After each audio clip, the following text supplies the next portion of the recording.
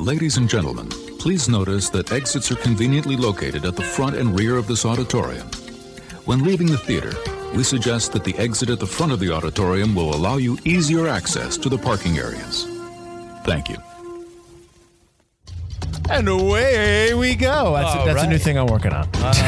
When you always love that leave questions. I don't right into that. There are some. I'm not saying this is a good movie. Oh, what? That is finished Willem Dafoe. He looks just like Willem Dafoe. I thought he looked very familiar. Don't throw out a fact. You are correct. Butler, you should do some facts sometimes. Do some facts sometimes, Butler. Don't take my I'm pretty confident your brother doesn't listen to the Forgotten Cinema podcast, but if he does, boo!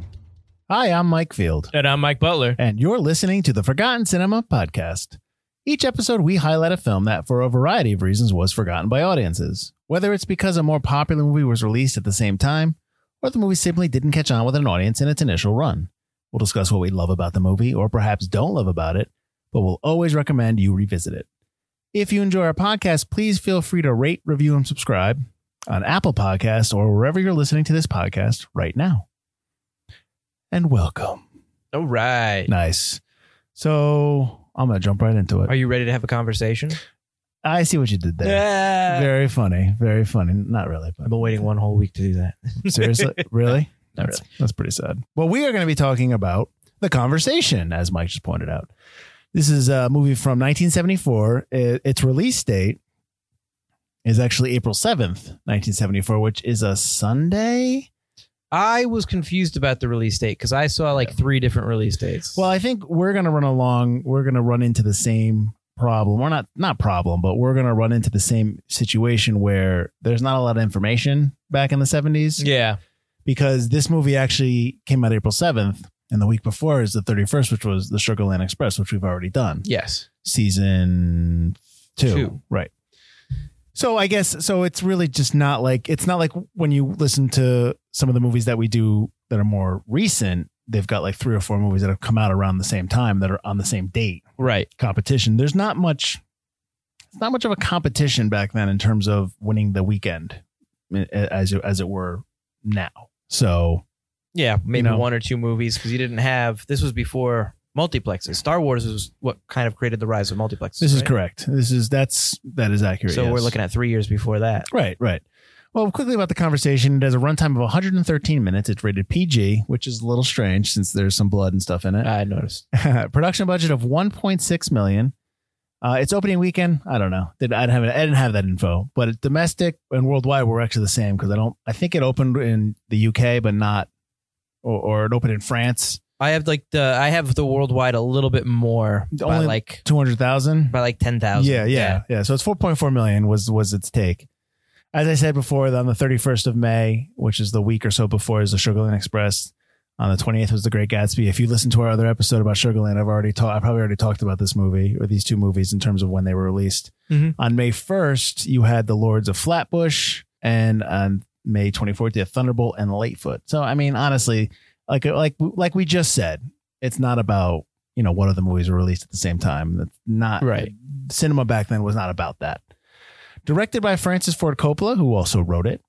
He also produced it as well. If you do not know who Francis Ford Coppola is, he is responsible for the Godfather trilogy, Apocalypse Now, among a lot of other classic movies that you probably are aware of, or maybe you're not. I'm not sure.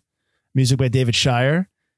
David Shire more recently had done music for Zodiac, the David Fincher movie, which was in 2007. Norma Rae, 2010. Norma Rae did not come out in 2010. I'm talking about 2010, the movie.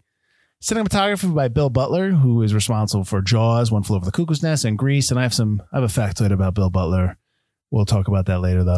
Is he somewhat related to me? Is he a distant cousin? No. Because I actually admire Bill Butler, so no. Oh. Sorry, I apologize. I'll run through the cast, and then we'll dive right into talking about the movie. All right. Gene Hackman is the lead. He plays Harry Call. John Cazale plays Stan. Cindy Williams as Anne. Terry Garr as Amy. Harrison Ford as Martin Stett in a role that he's not the lead. An uncredited role of the director for Robert Duvall, and Alan Garfield as Bernie Moran. Now, I realize I just blew through all these people without telling you what other stuff they've done. Mike knows Gene Hackman's Lex Luthor from Superman. He's also from French Connection and Hoosiers. John Cazale is known for Dog Day Afternoon, Godfather. He plays Fredo in Godfather, and then he's in The Deer Hunter. Cindy Williams, you probably know more as Shirley from Laverne and Shirley, right? Yes, she's Shirley. And she's also in American Graffiti.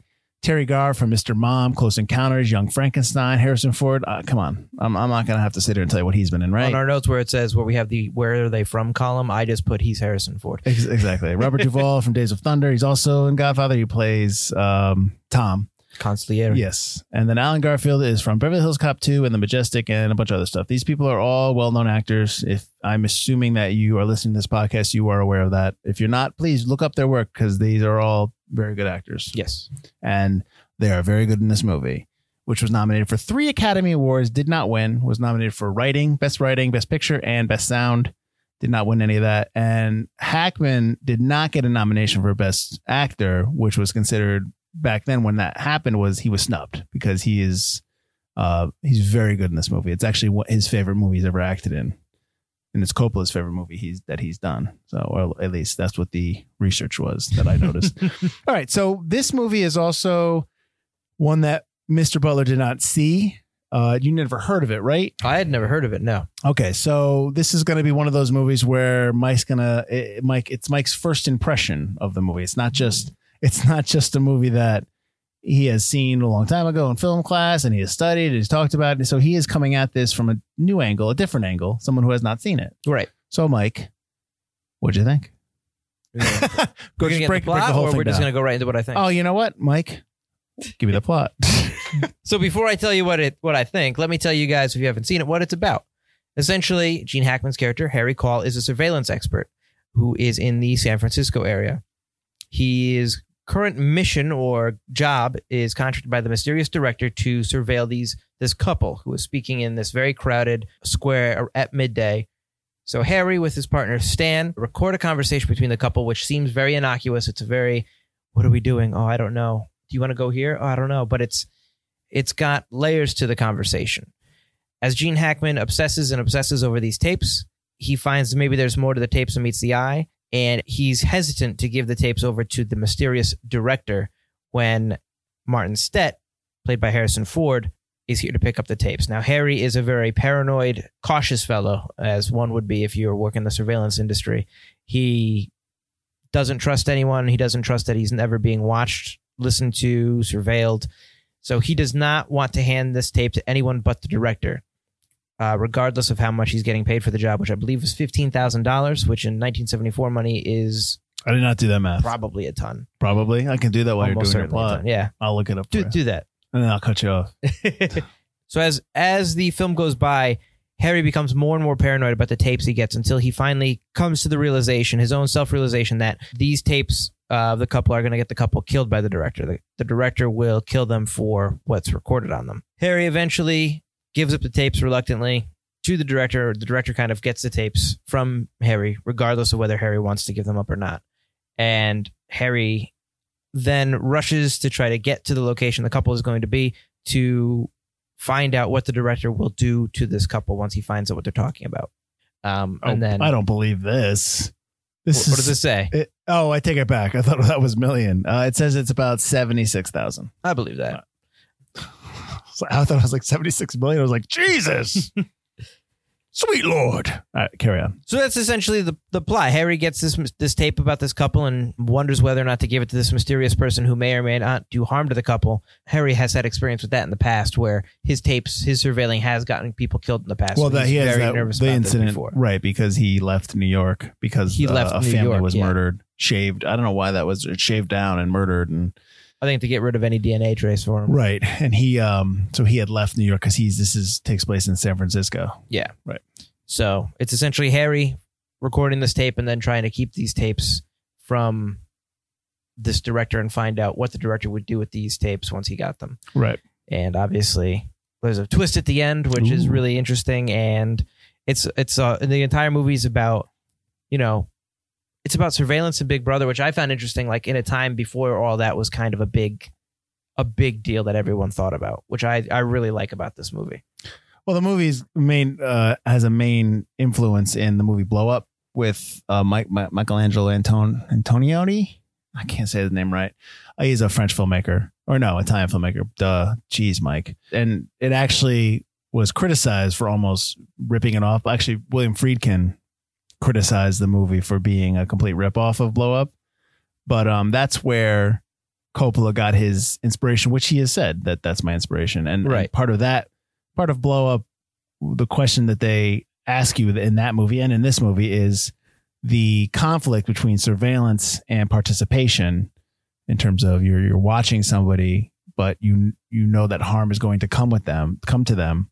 Do you get involved? But your job is just to record. Right. And also perception versus reality. Like what is Harry actually hearing in those tapes? What is he, like when he goes at the end to the hotel room, he sees things, but he doesn't really know what he's seeing or hearing. And he's flipping out because it's not, they don't really do I like this movie quite a bit, but they don't do a great job of showing you Harry's almost spiral down. When he gets into the hotel room, his spiral is very sudden. It's right. Exactly. Right. It's really quick. It's right in that room. He doesn't know what's happening. He's flipping out, and we're assuming that he's flipping out because he's thinking of what happened before. He's having a breakdown. Yeah. But you never really see any of that. That's only given lip service by Bernie Moraine, who brings it up when they're having their party at his workshop. Mm-hmm. And you don't really know the significance of how that affects Harry. And to be fair, Harry is a character who's supposed to be socially awkward. He's introverted. He doesn't get along with people. He says that I don't understand people. I don't get people, right. Yep. Yeah. Which makes him perfect for surveillance, because he just has to watch people. Yes. And just make sure he gets the conversation. He has to get the facts. Like, just, this is what it is. He doesn't have to put any personal spin or opinion on it because he can't, which is cool. Right. And that was the genesis of the movie. And the theme of the movie is that kind of, what I just said, surveillance versus participation, perception versus reality. What I enjoyed in the opening is it just starts off in the square. Yeah. And they're talking, but you do not hear you don't hear the conversation completely. And you have to discover, because it's being recorded from 3 different mics, one on the ground that's following them. I guess a parabolic mic, either from the window or from the top of the roof. I don't know which one.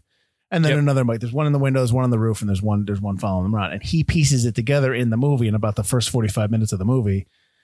Even when he pieces it together the first time, you don't know what they're saying. But then he starts piecing it together again to hear like different things, like especially when he hears the line like he'd kill us if he had the chance. Right. Right. Or he says that he'd kill us. He says it if he'd kill us if he had if he found out. If he found out. Right. Right. So we discover the conversation as Harry discovers the conversation, which is a nice little piece. We don't get everything right up front in the beginning of the movie. Right. What I also found interesting is that it changes as well. The lines of dialogue seem to change attitude and kind of tone slightly to kind of make it more menacing. Like her line about we're just walking in circles or whatever changes as they go. The line about the homeless man, their way they speak the line changes slightly, so that when Harry's listening to it with a different kind of eye, we listen to it with a different kind of, or listen to it with a different kind of ear, we're listening to it with a different kind of opinion as well. Right. Oh, look, that's terrible. He's not hurting anyone. Neither are we. Oh, God.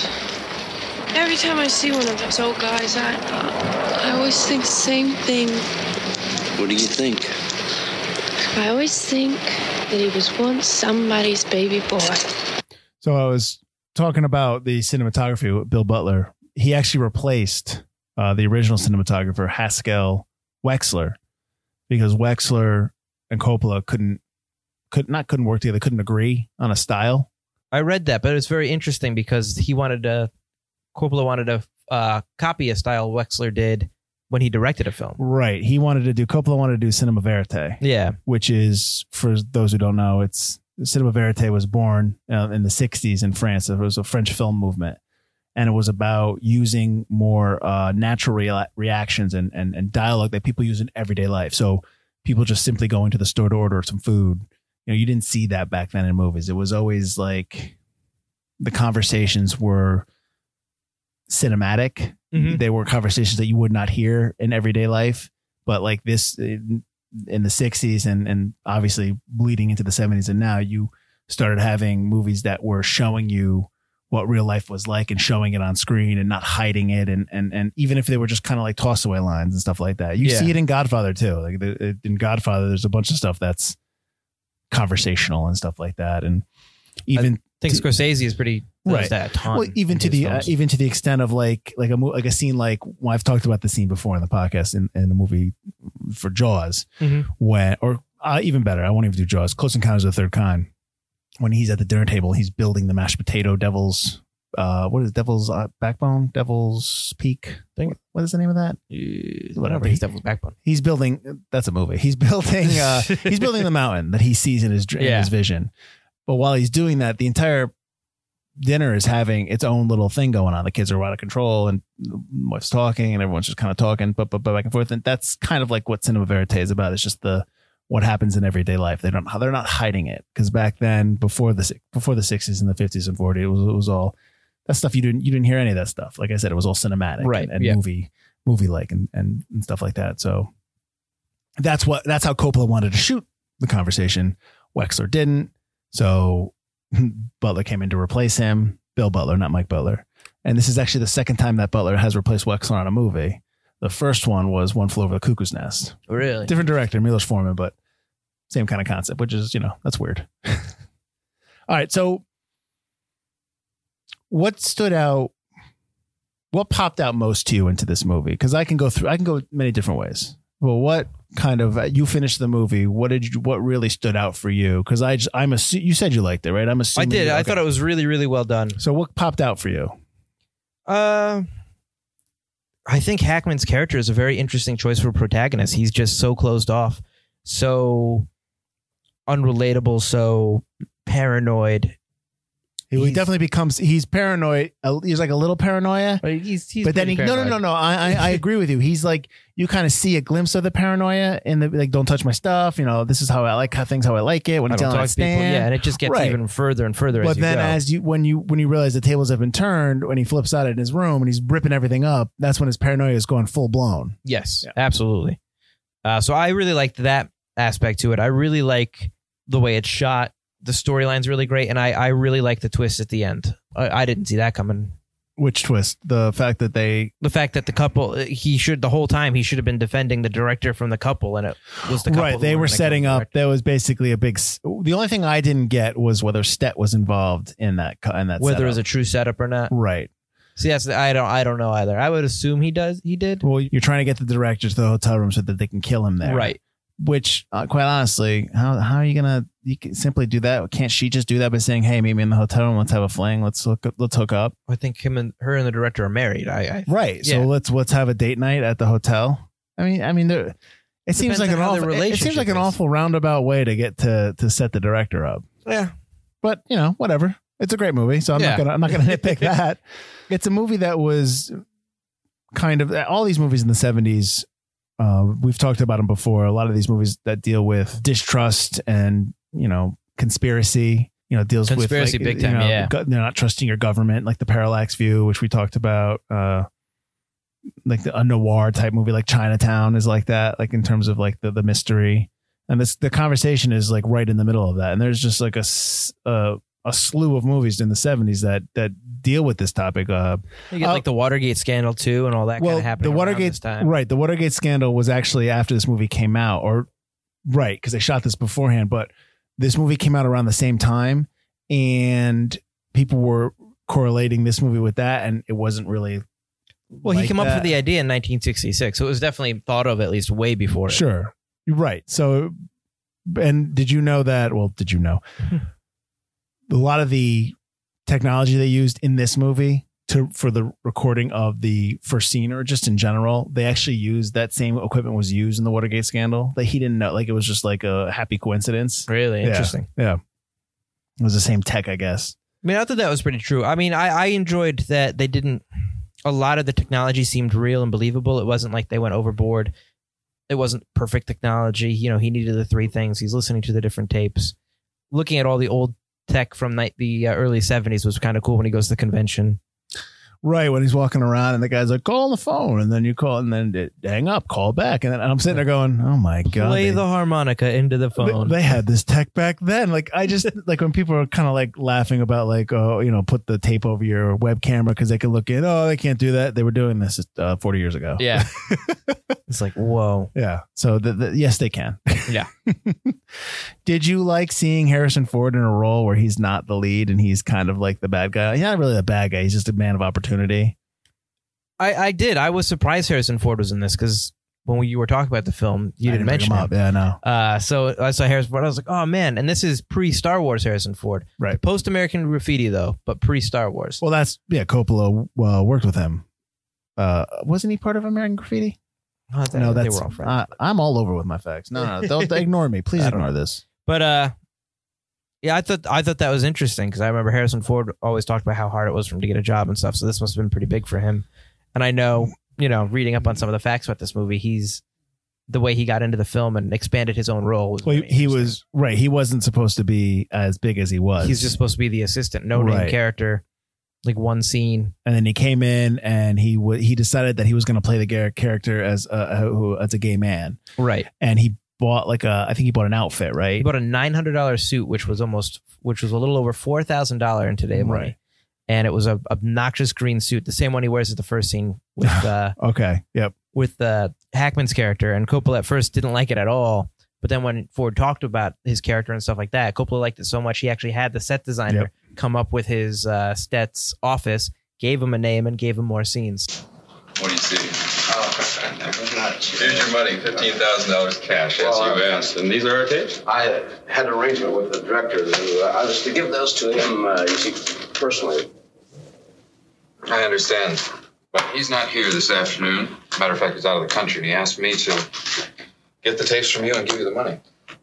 And that actually reminded me of the conversation that we had on our very first episode about Tom Hanks and how he talked about an actor's role is to figure out your character, not to rely on the director or to tell you what you should be doing. You should find something, you know what I mean? You need to work on that. If the director doesn't like it, he'll tell you. Right. I thought that's right there. I think that's something that's a great point right there. Now, let me ask you this. Do you see people doing that now?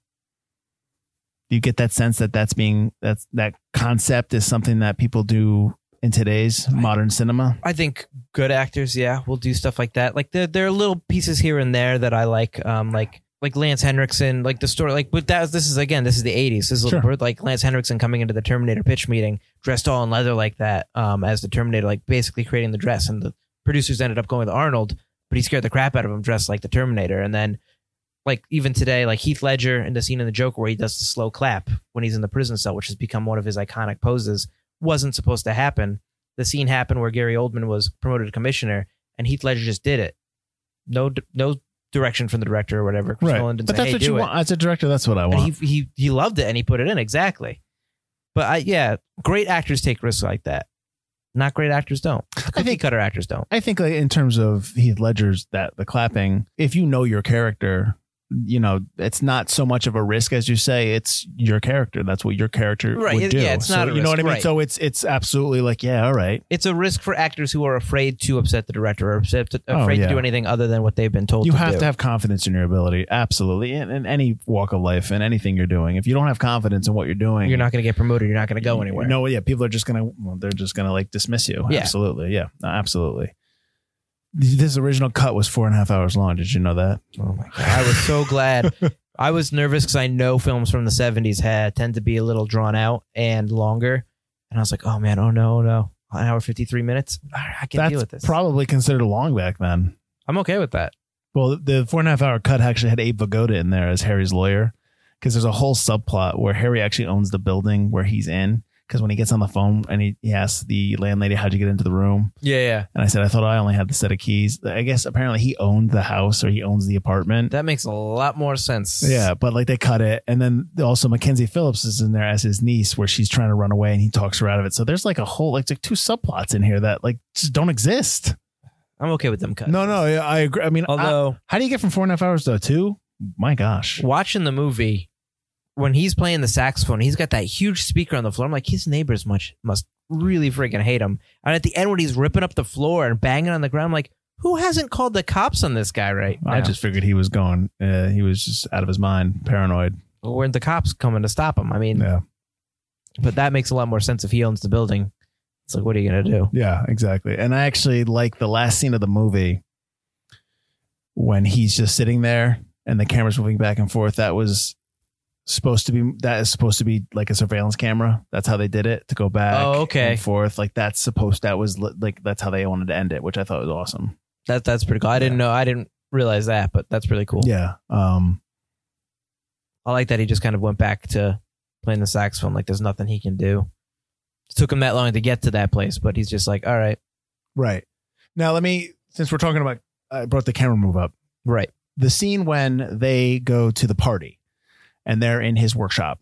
Right. And the woman, played by, what's her name? You talking about Elizabeth McRae playing Meredith? Yes. So she's obviously hitting on him, flirting with him for a reason, because she steals the tapes. When they're in the middle of the room and he's up against the post and she's talking to him and he starts telling her about like, if you were a woman, if you were with somebody, a guy was with you and he kept telling you to wait, would you wait for him? Even though, he was really had a tough time talking. He's basically trying to relay the story of his relationship with Amy, right? Terry Garr's character, her name is Amy, right? Yeah. Maybe Amy. Where she's like, because he goes and sees her before and she's like, I don't want to see you anymore because he just doesn't commit. He never opens up. Right. So he's having this conversation with Elizabeth McRae about this. Meredith. You say, what was her name again? Meredith? Meredith. Yeah.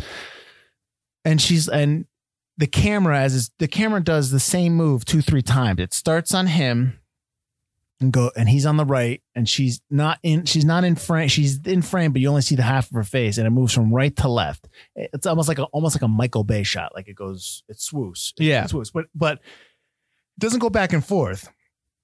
It goes boom, it goes to him and then it cuts to her face. And then the camera comes back to the same position it was in one and does the same movement again. Did you like that? That was a little off-putting. A lot of that later on part of the party seemed to be, the camera angles didn't bother me as much as the lighting kind of seemed bright in some scenes, dark in other scenes, lit romantically in some scenes with Meredith, where the backlighting kind of hit the back of her hair. Mm-hmm. So the blonde kind of lit up, very similar to movies from the early 60s, late 50s, which I found a little off-putting compared to the rest of the film, which is a little more realistic and filmed with more realistic lighting. Mm-hmm. The swoops I didn't really notice, just more the romanticness of the shot. And are we supposed to assume that he didn't know her? Like he met her that night? Yes. Okay. Which my note is, what's up with Meredith? She seems crazy. Yeah, she is pushing hard. I would not be okay with her at all near me. Well, here's a little too much. Here's the thing though. I was he's paranoid but he's in surveillance and he's not somebody who deals with one-on-one contact and conversation. So she's obviously playing him because she ends up taking the tapes from him, but she's clearly playing him. And I don't think he understands that because he doesn't deal with that. So I believe that. Mm-hmm. Fun fact about when he wakes up the next morning, he goes and checks the tapes and they're not there. And he's like, oh, that bitch. Right? Is that what he says? He says, yeah, bitch. Yeah. That scene was not a reshoot, but it was an added on shoot. But they had to do it. Obviously, they already shot the movie. They actually shot that on the set of Chinatown when Chinatown was shooting. Oh, that's cool. Yeah, I thought that was. And then I'm thinking, where were they in? What part of Chinatown? Like, what scene in the movie did they use? Because it looks the same. So did they not have a scene where he wakes up, or they don't have a scene? Maybe they did not have a scene where he actually goes and sees that it's missing, or maybe they had to reshoot it, or whatever. Or maybe, you know what it could have been with that. All the extra plot lines, maybe like the niece was there and he finds out that the tapes are missing while she's in the shot. Maybe like, he had to we're not going to to have her character. So right, that's probably true. That could be true because like I said, 4.5 hours to an hour and 53 minutes, they cut out a lot. And you're gonna probably have to reshoot some stuff because you cut out some stuff. Yep. Absolutely. Well, the fact that he's 44, he's actually 42 because he lies. But he was 40. Hackman was 44 when he shot this. Right. I'm 44. I do not look like Gene Hackman. No. Like, he looks like he was in his 50s or 60s. Yes. And I mean, I know that's I guess, tough living. I don't know. He's a hard pressed man, but also, I think that's also what they were going with. Right. when Coppola wanted him to, look like there's a weird word, a Nednick? Oh, Nudnik. Nudnik. Yeah. It's a Which I think I might have heard once or twice Yeah. before, but yeah, a Yiddish word referring to a person who is boring and a pest. yes. But he's got that weird looking mustache. His Well- clothes were out of style. well, which, that's who knew that? I don't know. Yeah, that they had now. to do all that. Also, he had a tough time playing Cole because at the time Hackman was somebody who was outgoing and personable and stuff like. Not saying that he's not now, but I don't know. I've never met him. So he had to actually become socially awkward. He had to learn how to be, but that made him moody on set. Made him not somebody you wanted to be around. Is that the beginning of Grouchy Gene Hackman? Was this the thing? We've had this conversation before about older actors who are just are fed up and tired of, just what maybe their Hollywood has become or what their experience in Hollywood has become. They don't want to deal with it anymore. I get that. And we've talked about that before ad nauseum. I know. We had the long conversation with that. And I will side with Hackman and Tommy Lee Jones and all of them because I've seen their work and their work is great. You can be a great actor and a grouchy person. Sometimes you need a little grouch.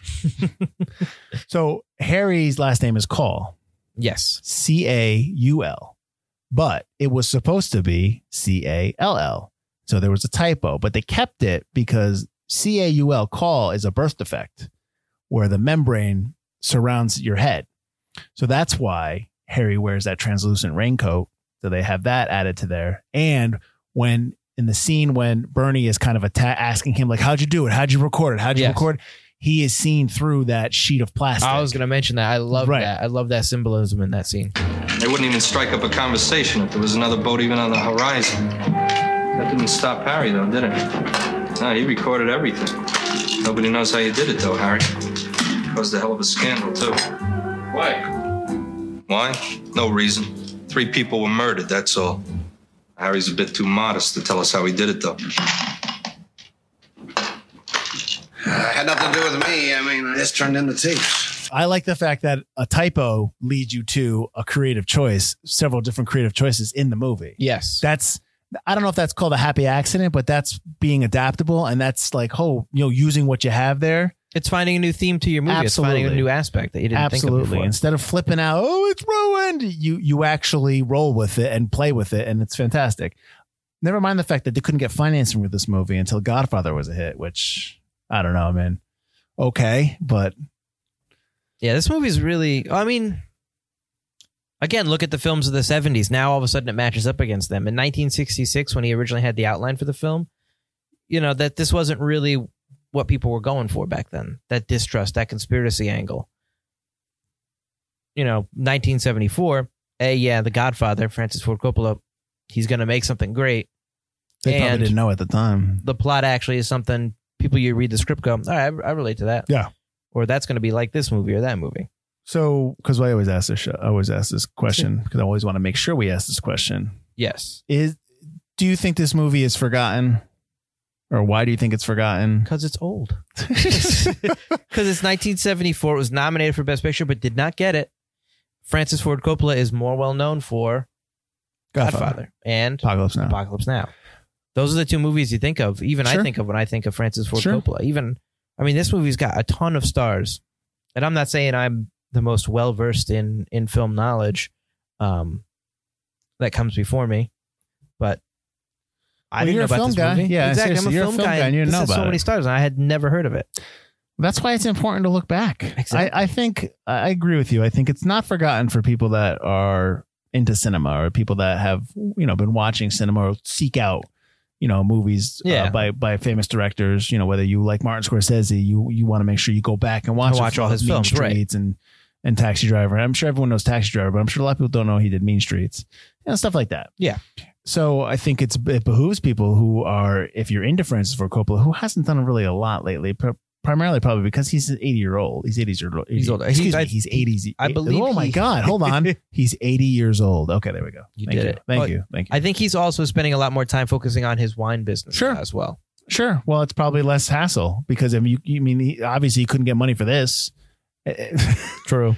But yeah. So I think a lot of people that don't know a lot about filmmaking or a lot of people that enjoy movies, maybe just go to the theater to watch movies, don't know about it, which is a shame because they should have gone back when the Will Smith movie came out, Yes. Enemy of the State. Now, it's not Hackman is an enemy of the state. He plays a different character, but it's while I don't say that it's him, it is alluded to by not just in the movie because they use some of the same, not wardrobe. They use some of the same. There are tech. photographs of him from Right. the original movie. They use the photographs from the conversation in this movie to show him as a younger man because in Enemy of the State, he's an older, paranoid guy that has been off the grid for so long that Will Smith kind of connects with and helps him and stuff like that. Yes. So while it hasn't been come out and said that, yes, that's the same character, it is a lot of people think that that is supposed to be the character from the conversation, or maybe better is imagine what happened to the character from the conversation, Harry Caul, as he got older. Right. Yeah. Worked for the NSA. Right. So you Become more would paranoid. think that when people watched Enemy of the State, they would have gone back and checked out the conversation. Had I known, I would have. Because I like Enemy of the State quite a bit, too. So I think also that shows you the difference between filmmaking styles of a movie like Enemy of the State, which is directed by who? Is it Tony Scott? I just looked it up. I'm on it. But anyways, as you're looking for that, I think you see the difference in styles of the era in terms of Enemy of the State and a movie in the 70s like The Conversation. I can't remember when Enemy of the State came out. Was it late 90s? Late 90s. 1998 was Enemy of the State, and it was directed by Tony Scott. You are correct. Nice. Look at that. Good job. I'm very proud of myself. Very proud of myself. So yeah, so I think you're right. I think it's forgotten because people just don't. It's so old. It's 40, over 40 years old. 45 years old. 45 years old this year. Yeah. Well, how come that didn't get a TCM presents The Conversation? I don't know. It's got a ton of people in it. I'm a little ticked off about that. I mean, honestly, it's a great piece of cinema. Let's go here. What are we doing here? I also love the music in this was fantastic. Because I had a note at the beginning that said the music was really weird because it was kind of the happy, upbeat piano music, which is a little strange for your, this is essentially a spy thriller. And then as it goes, the music becomes slower. And then at the very end scene, when he's looking for the bugs in his apartment, the music has has switched to the minor key and has slowed down quite a bit. And I was like, it's the same theme, but changed. And I love when that you take a theme that runs throughout your whole movie and you change it up to meet the scene. So I really enjoyed the music in this film. I thought it was very interesting and unique. And well done. I read that the listening bug was supposed to be in his saxophone strap. Oh, really? Yeah, that's what they were saying was in the sax. Nice. Cool. There are a couple things I wasn't a huge fan of in the movie, though. Go ahead. Go for it. Jerk. One of them was I felt like his saxophone playing and his being Catholic was just kind of thrown in him to give him two personality traits because he's so closed off. It made it feel like they needed to give him two personable things that we know of. And I wasn't the biggest. The fact that he doesn't want him to say Christ and stand. Yeah, curses, and then he goes to confess. I feel like it really didn't do much for the movie until the end when he didn't want to break his Jesus statue, but then he does. So it's. And it's rubber. Yeah, I didn't get that. It's rubber, like he can't smash it. Maybe that's a remnant of the 4.5 hour cut. Maybe that's a little bit more. They did a little bit more with his faith. Maybe. Because I feel like it wasn't really necessary in this. Or it didn't do as much as it maybe should have. You probably can make a point that Harry has Asperger's, maybe. Or maybe he has a disorder, a social disorder that way. That's maybe back in 1974, it's probably undiagnosed. Yeah. So you can make a case for that. But I hear what you're saying. So I feel like those were just kind of tacked on personality choices. And we've done other films as well where that happens. It's not something it didn't really detract from the movie. I just felt like it was unnecessary. And then the other thing is kind of there, which is also another relic of the 70s, I feel, the depiction of women in the movie. Okay, go ahead. Just seem like objects. They just seem manic. They seem to be begging for Harry's acceptance when he gives them nothing in return for the So you're talking about Terry Garr's character. Terry Garr's character, and then Meredith, although then Meredith has turned out to be a spy, him, so she's playing him. But I feel like that's just kind of... I didn't feel like women were represented very well in the film. Sure. And so that was something I noticed, which is, I think, a relic of, again, the time. I didn't understand Amy's character, Terry Gar's character, Amy, because I was under the impression that she was a prostitute. I didn't know because she's in her. I didn't know either. The way the room was. She's in the bed. She's already in the bed. Like She definitely doesn't have a lot of money. he's got a key to her apartment. He's clearly bugging her phone because she's like, I think you're listening to me. Right. I mean, girlfriend, maybe a prostitute that turned into a girlfriend. I don't know. See, honestly, the conversation he has with Meredith, I thought he was talking not about Amy, but about a relationship he had in the past. Like maybe he was once married. And it ruined his relationship. I don't know. I don't know. But I'm not sure. But yeah, I wasn't even when a they huge were having fan the of- party, he's not. I'm sorry, I didn't mean to cut you off. No, that's fine. What's up? Nothing. When they were at the party, he's not. It's weird. Like, oh, let's hang out, and then I'm thinking, why aren't we going back to your With all the your sensitive place? information, You don't want when he anyone doesn't to know want anything. Yeah, but you're gonna bring them all back here. Your rival. Also, I'm not as paranoid as him. And as soon as he put the pen in his pocket, as soon as Bernie put the pen in Harry's pocket, I was like, that's a bug. Yeah, That's a bug. yeah. Take that pen out of your pocket. Come on. Absolutely. Yeah. The one thing that popped up to me was he has a dream of the hotel room, but he doesn't get there yet. So when they say the Jack Tar. Yeah, do you like the dream sequence? No, I don't understand it in terms of I don't understand a dream sequence in any movie where you show me something that the character has not witnessed yet, or he hasn't been in the room. So how does he know what the room looks like?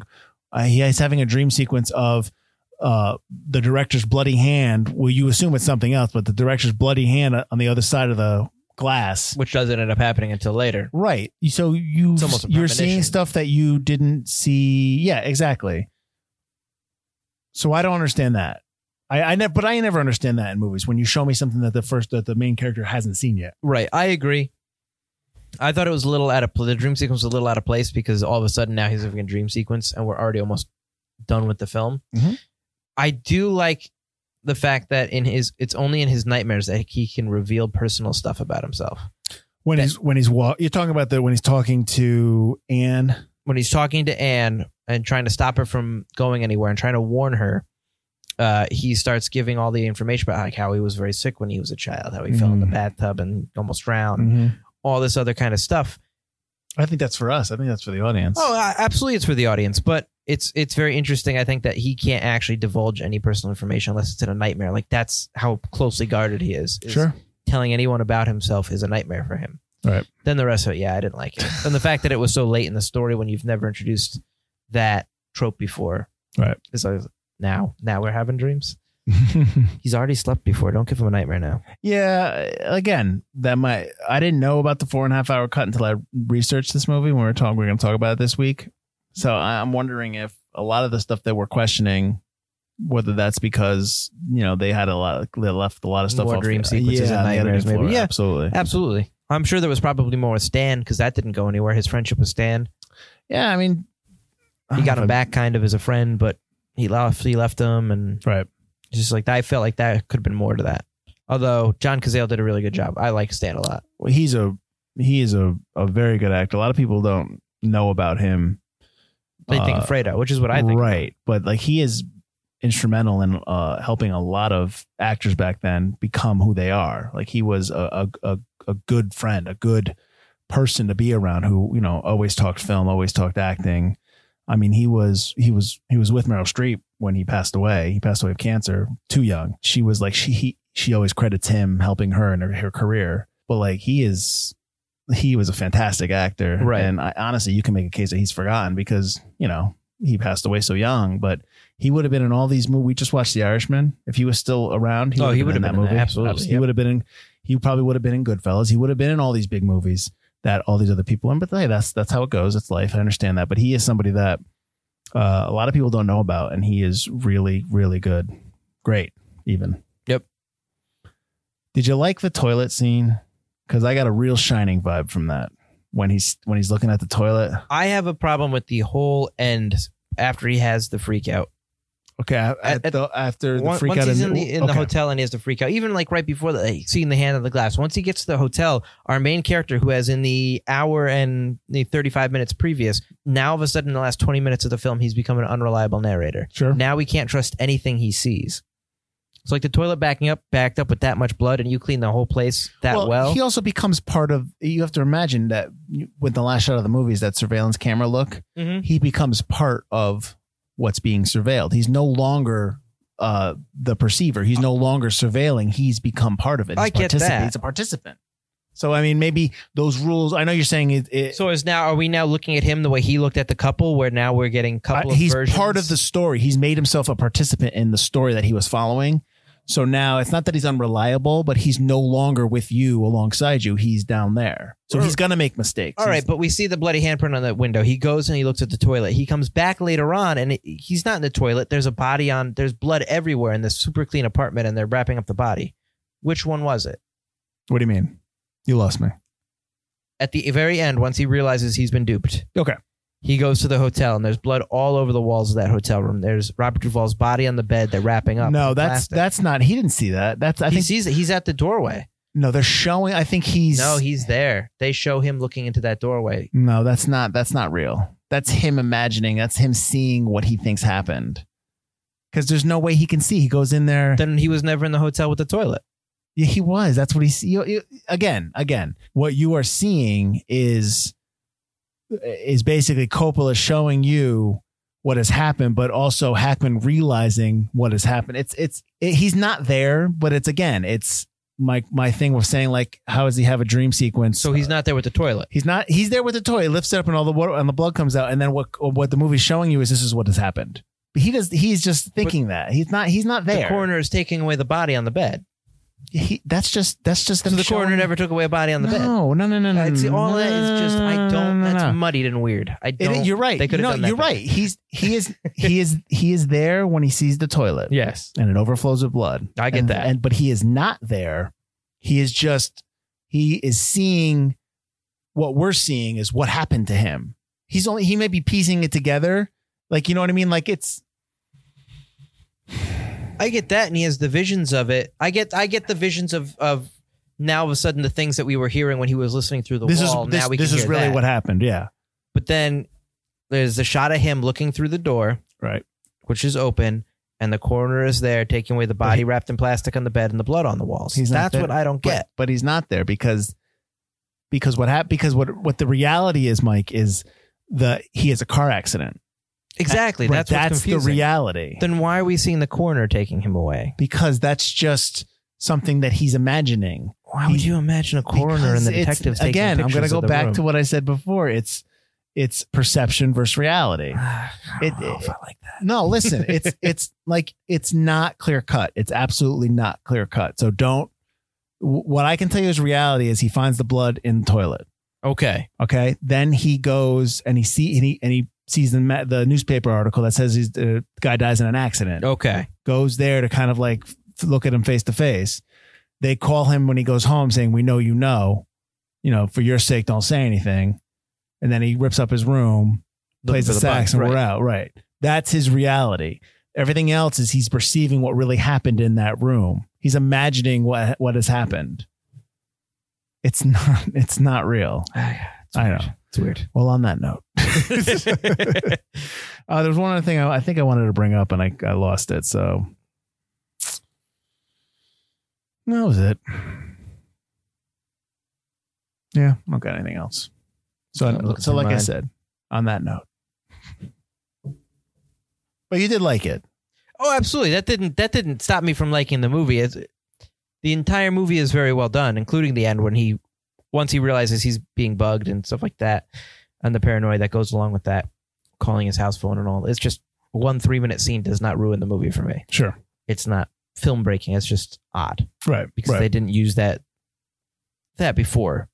He's an unreliable narrator in the way I was looking at it. Only I understand. For 3 minutes. Well, I don't think he becomes an unreliable narrator. I think the movie becomes unreliable in terms of its linear storytelling, in terms of its realistic storytelling. It dives into a little bit more of a perception or a little bit more of paranoia. Right. Which I almost wonder if that's because the original film was thought of as was going to be a horror film starring Marlon Brando. Right. It was. Well, again. So I wonder if that end kind of we're talking seems to still keep that kind of horror motif, that almost Shining like Kubrick vibe. Well, what we're talking about, maybe again, another situation where the 4.5 hour cut comes into play here, and there's more of that. Kind right. of. I mean, right.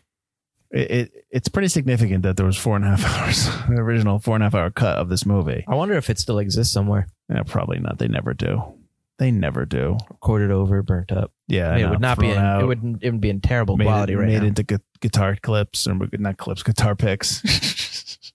You know, Coppola's probably at his house and he's like, "Oh God, so much money. Burn those conversation movies. I don't need that anymore." It's getting cold in here. You know who I am? I'm FF Coppola. Well, that'd be a good nickname. The Cope. FF Copes. FF Copes. I don't think he'd like that though if we ever said that to him. Not at all.